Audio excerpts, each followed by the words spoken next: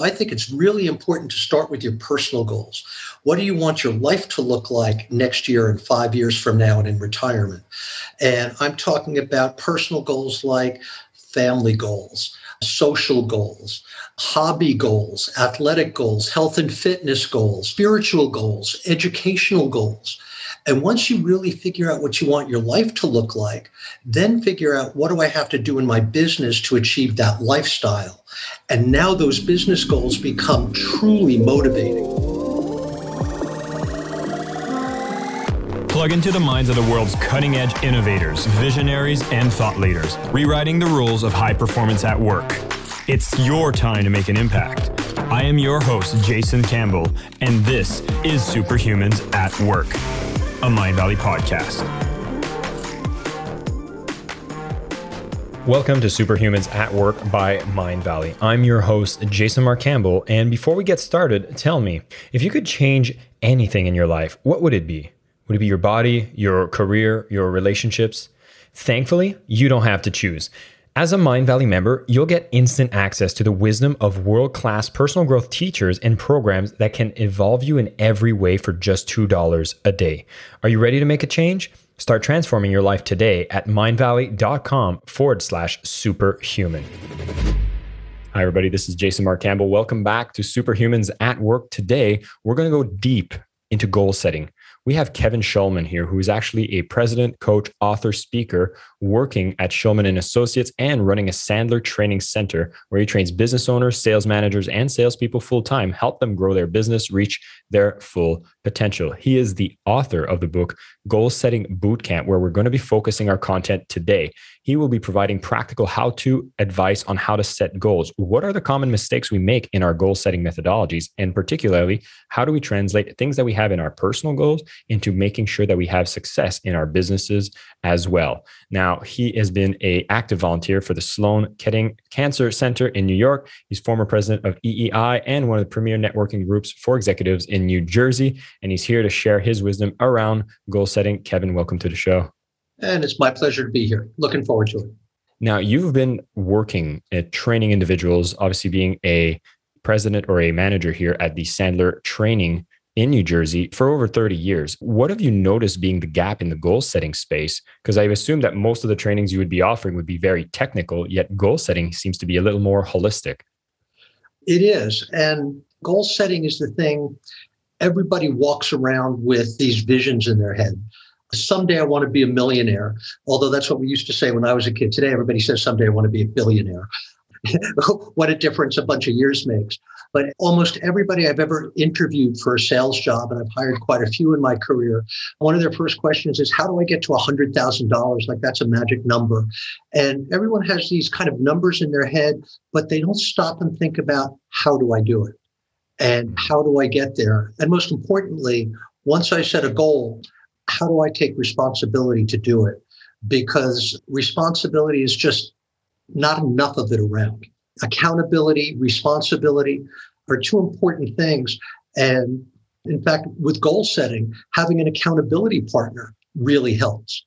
Having somebody that you talk to them and commit to them about what your goals are and ask them to help you and talk to you about it along the way, that helps. There are a lot of little things you can do that maybe we'll talk about as we go along. Of course, I'd love to. And I have to admit, I've had a group of gentlemen that we meet on a weekly basis to discuss our goals. We think that it's very important to have that kind of accountability group. So definitely relate to that idea. And when you speak about when we're setting goals, it seems like if you're getting into growth, you want to hit goals, people say like, yeah, set goals. It's important, SMART goals, all different types of goal setting methodologies. Yet, of course, we have that common slip up. We have that common effect where most people might give up on their goals, maybe even feel uninspired by this goal. Have you noticed a lot of these typical pitfalls as we go into setting a goal or even as we continue to pursue them? There's no question. There's so many common mistakes. The first, of course, is setting goals on New Year's Eve. Setting a goal while you're drunk is probably not the best idea. And they're usually goals like, I want to lose some weight, or I want to go to the gym and get in shape, or this is the year I'm going to work harder at my sales job and I'm going to really outsell everybody else and I'm going to really start performing at a higher level. And then you wake up the next morning, start to sober up. And first of all, you've half forgotten it. And by the end of January, it's gone because you haven't done anything about it. And one of the points I like to make is that goal setting is serious business. It's not something you do when you're drunk. It's something you need to take some time, sit down. I like to say sit down with a spouse or significant other if you have one. If not, maybe a very close friend, and sit down and really talk about and think through what are the things that are important to you? What do you really want to achieve? And I always say in the next year, 5 years, and in retirement, 3 different groups. The short-term goals, anything up to a year, and then anything over that, but up to 5 years, long-term goals, and then retirement goals. And even when we're your age, you should have retirement goals. Well, actually, that brings me to something I'd love to hear from you, which is you've been doing this training. You have just released this book around goal setting. How did you get into being so passionate around this area of goal setting? Have you always been someone that sets goals since you were in your early 20s, or is this something that you developed and noticed the difference when you did apply? Well, there's a great story. And as it turns out, I'm going to tell you the end first. The story turns out to be urban legend. But the story got a lot of publicity back in the 70s. And everybody took it as gospel. And the thing is, it could be true. And the story was what's now known as the Yale study. Unfortunately, nobody at Yale has any record of it. But the Yale study, they started a longitudinal study, a long-term study with the graduating class of Yale. I think it was 1958. And we would assume that's a bright group of people.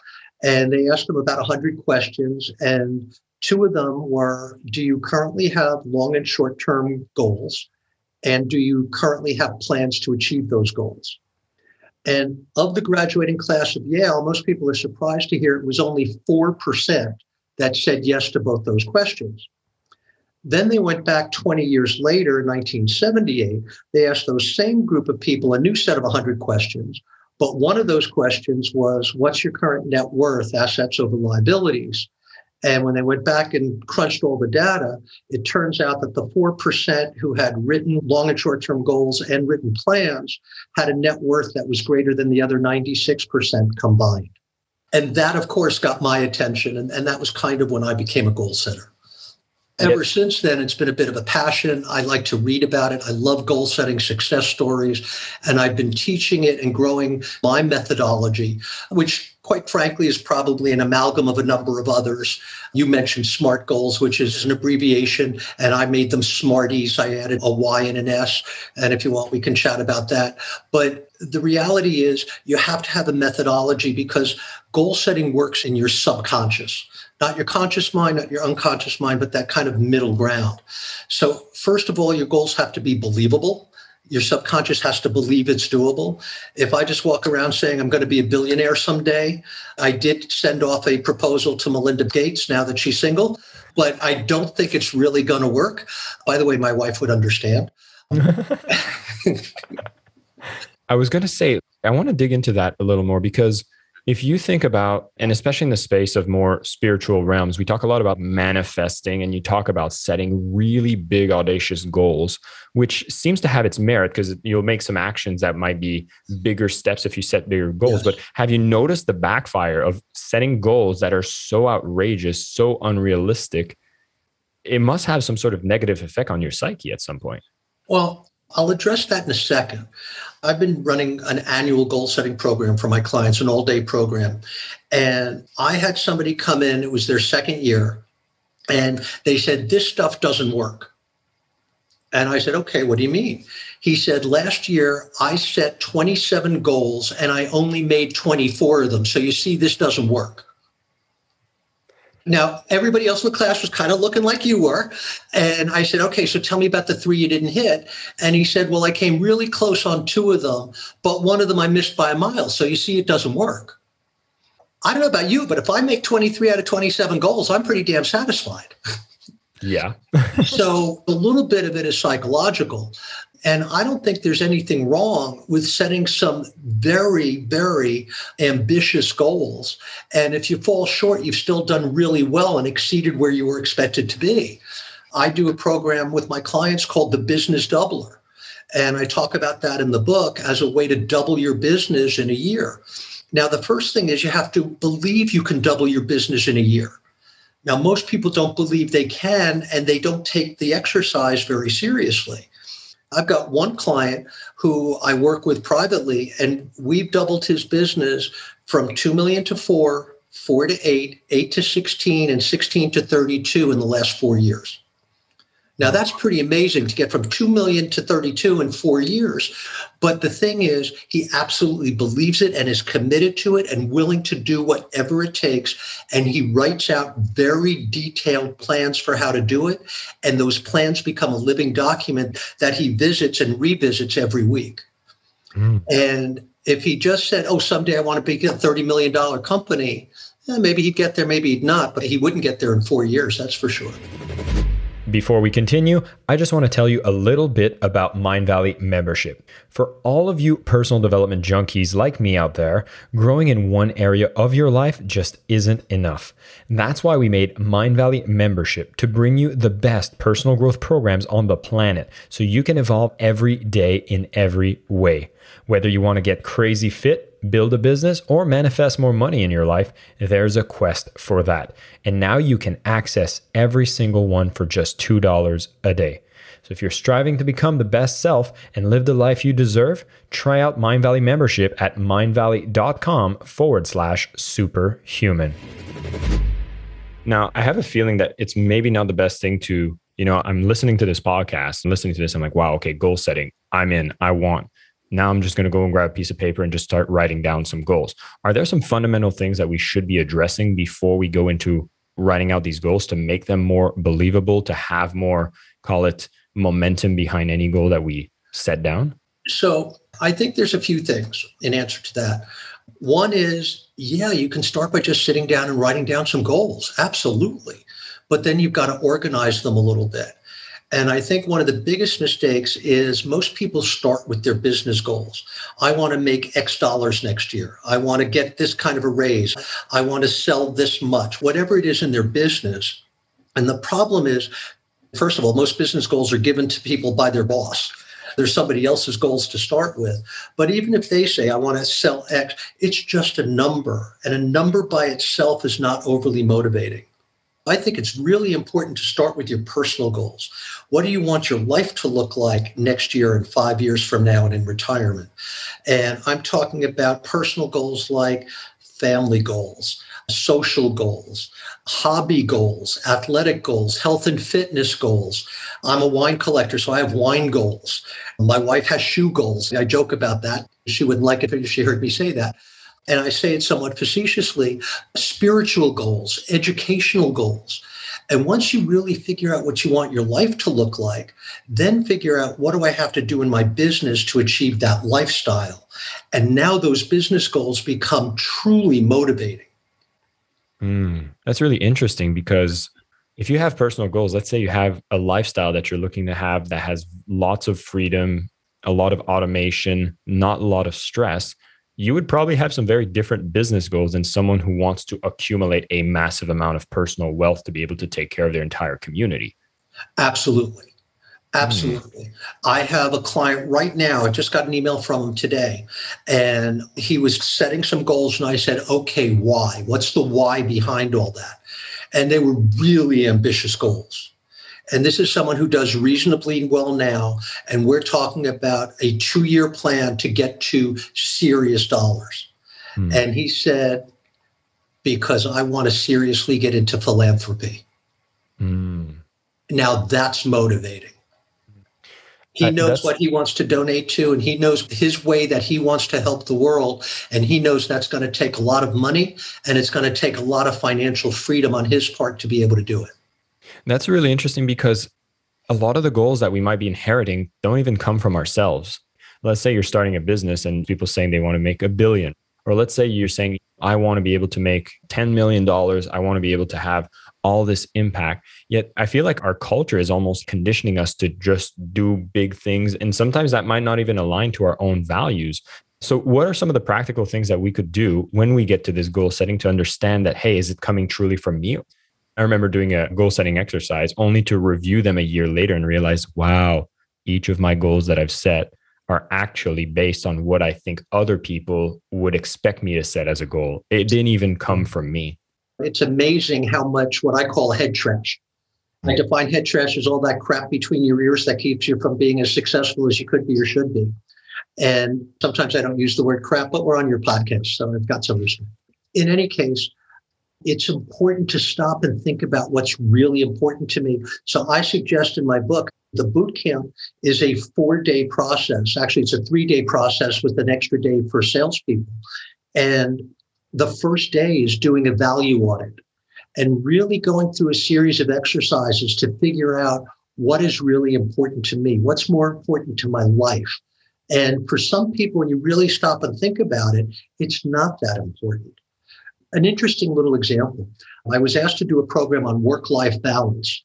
I'm still not sure why I was asked to do that because that's not really my expertise, but I was asked to do that this will sound impressive, not as impressive as it sounds, for the National Academy of Elder Law Attorneys. And I'm out in Ohio doing this talk for a couple of hundred attorneys.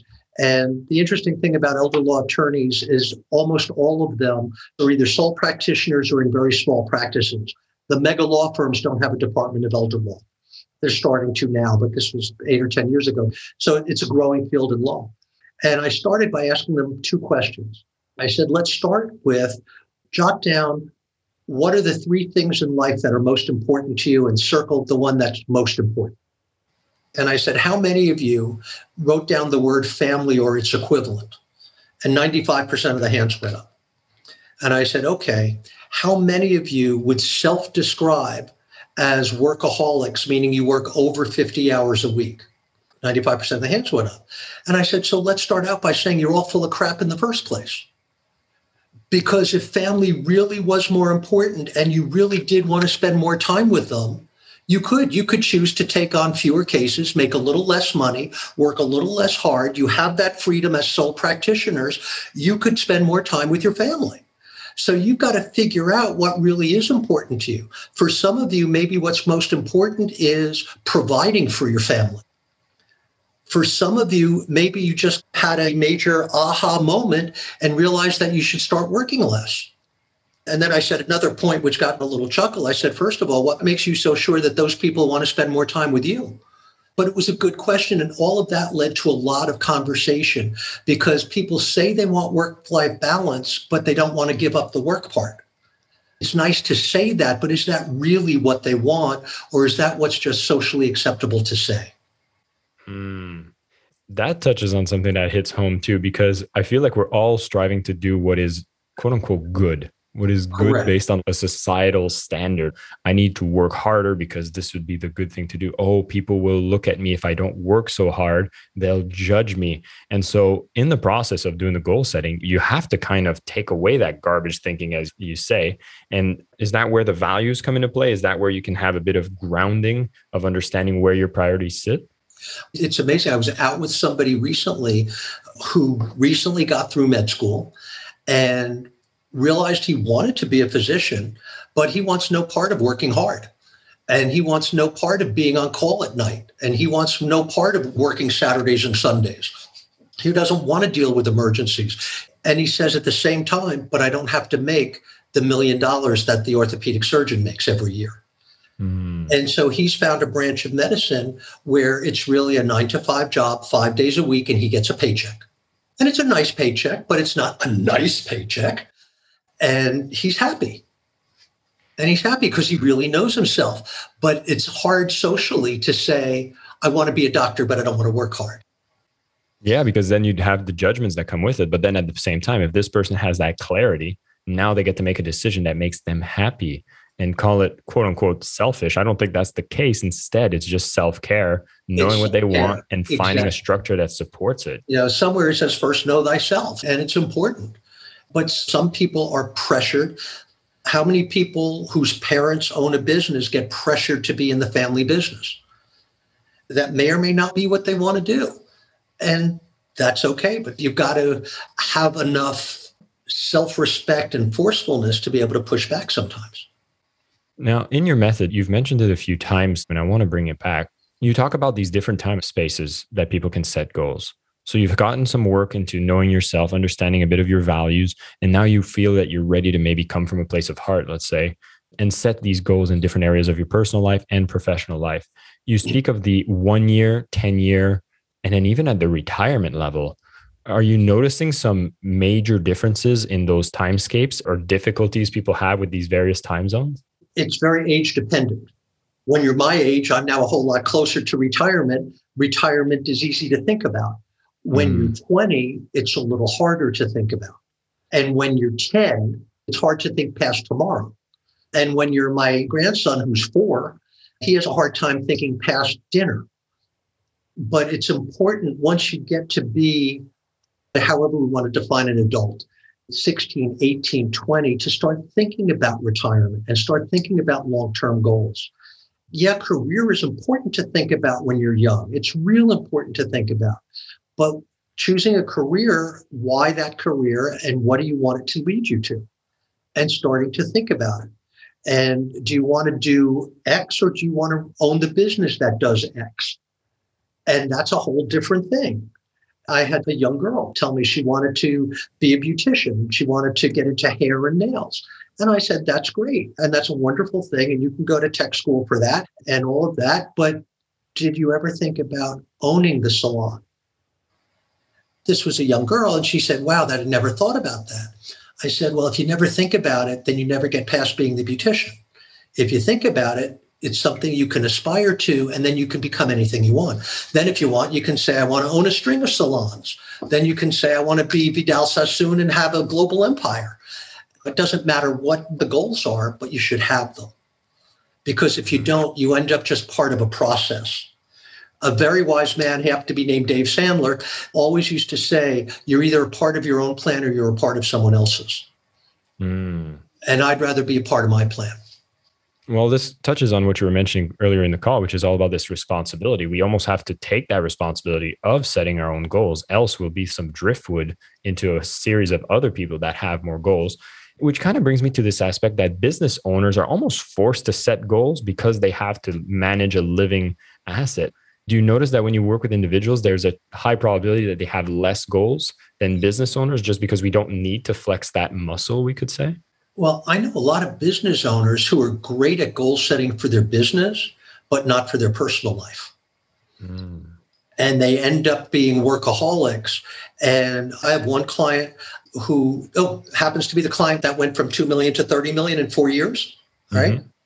I've known him for 20 years that he's been a client. As far as I know, he's never taken a vacation of more than a long weekend. Now, he makes good money. He can afford to travel any place he wants.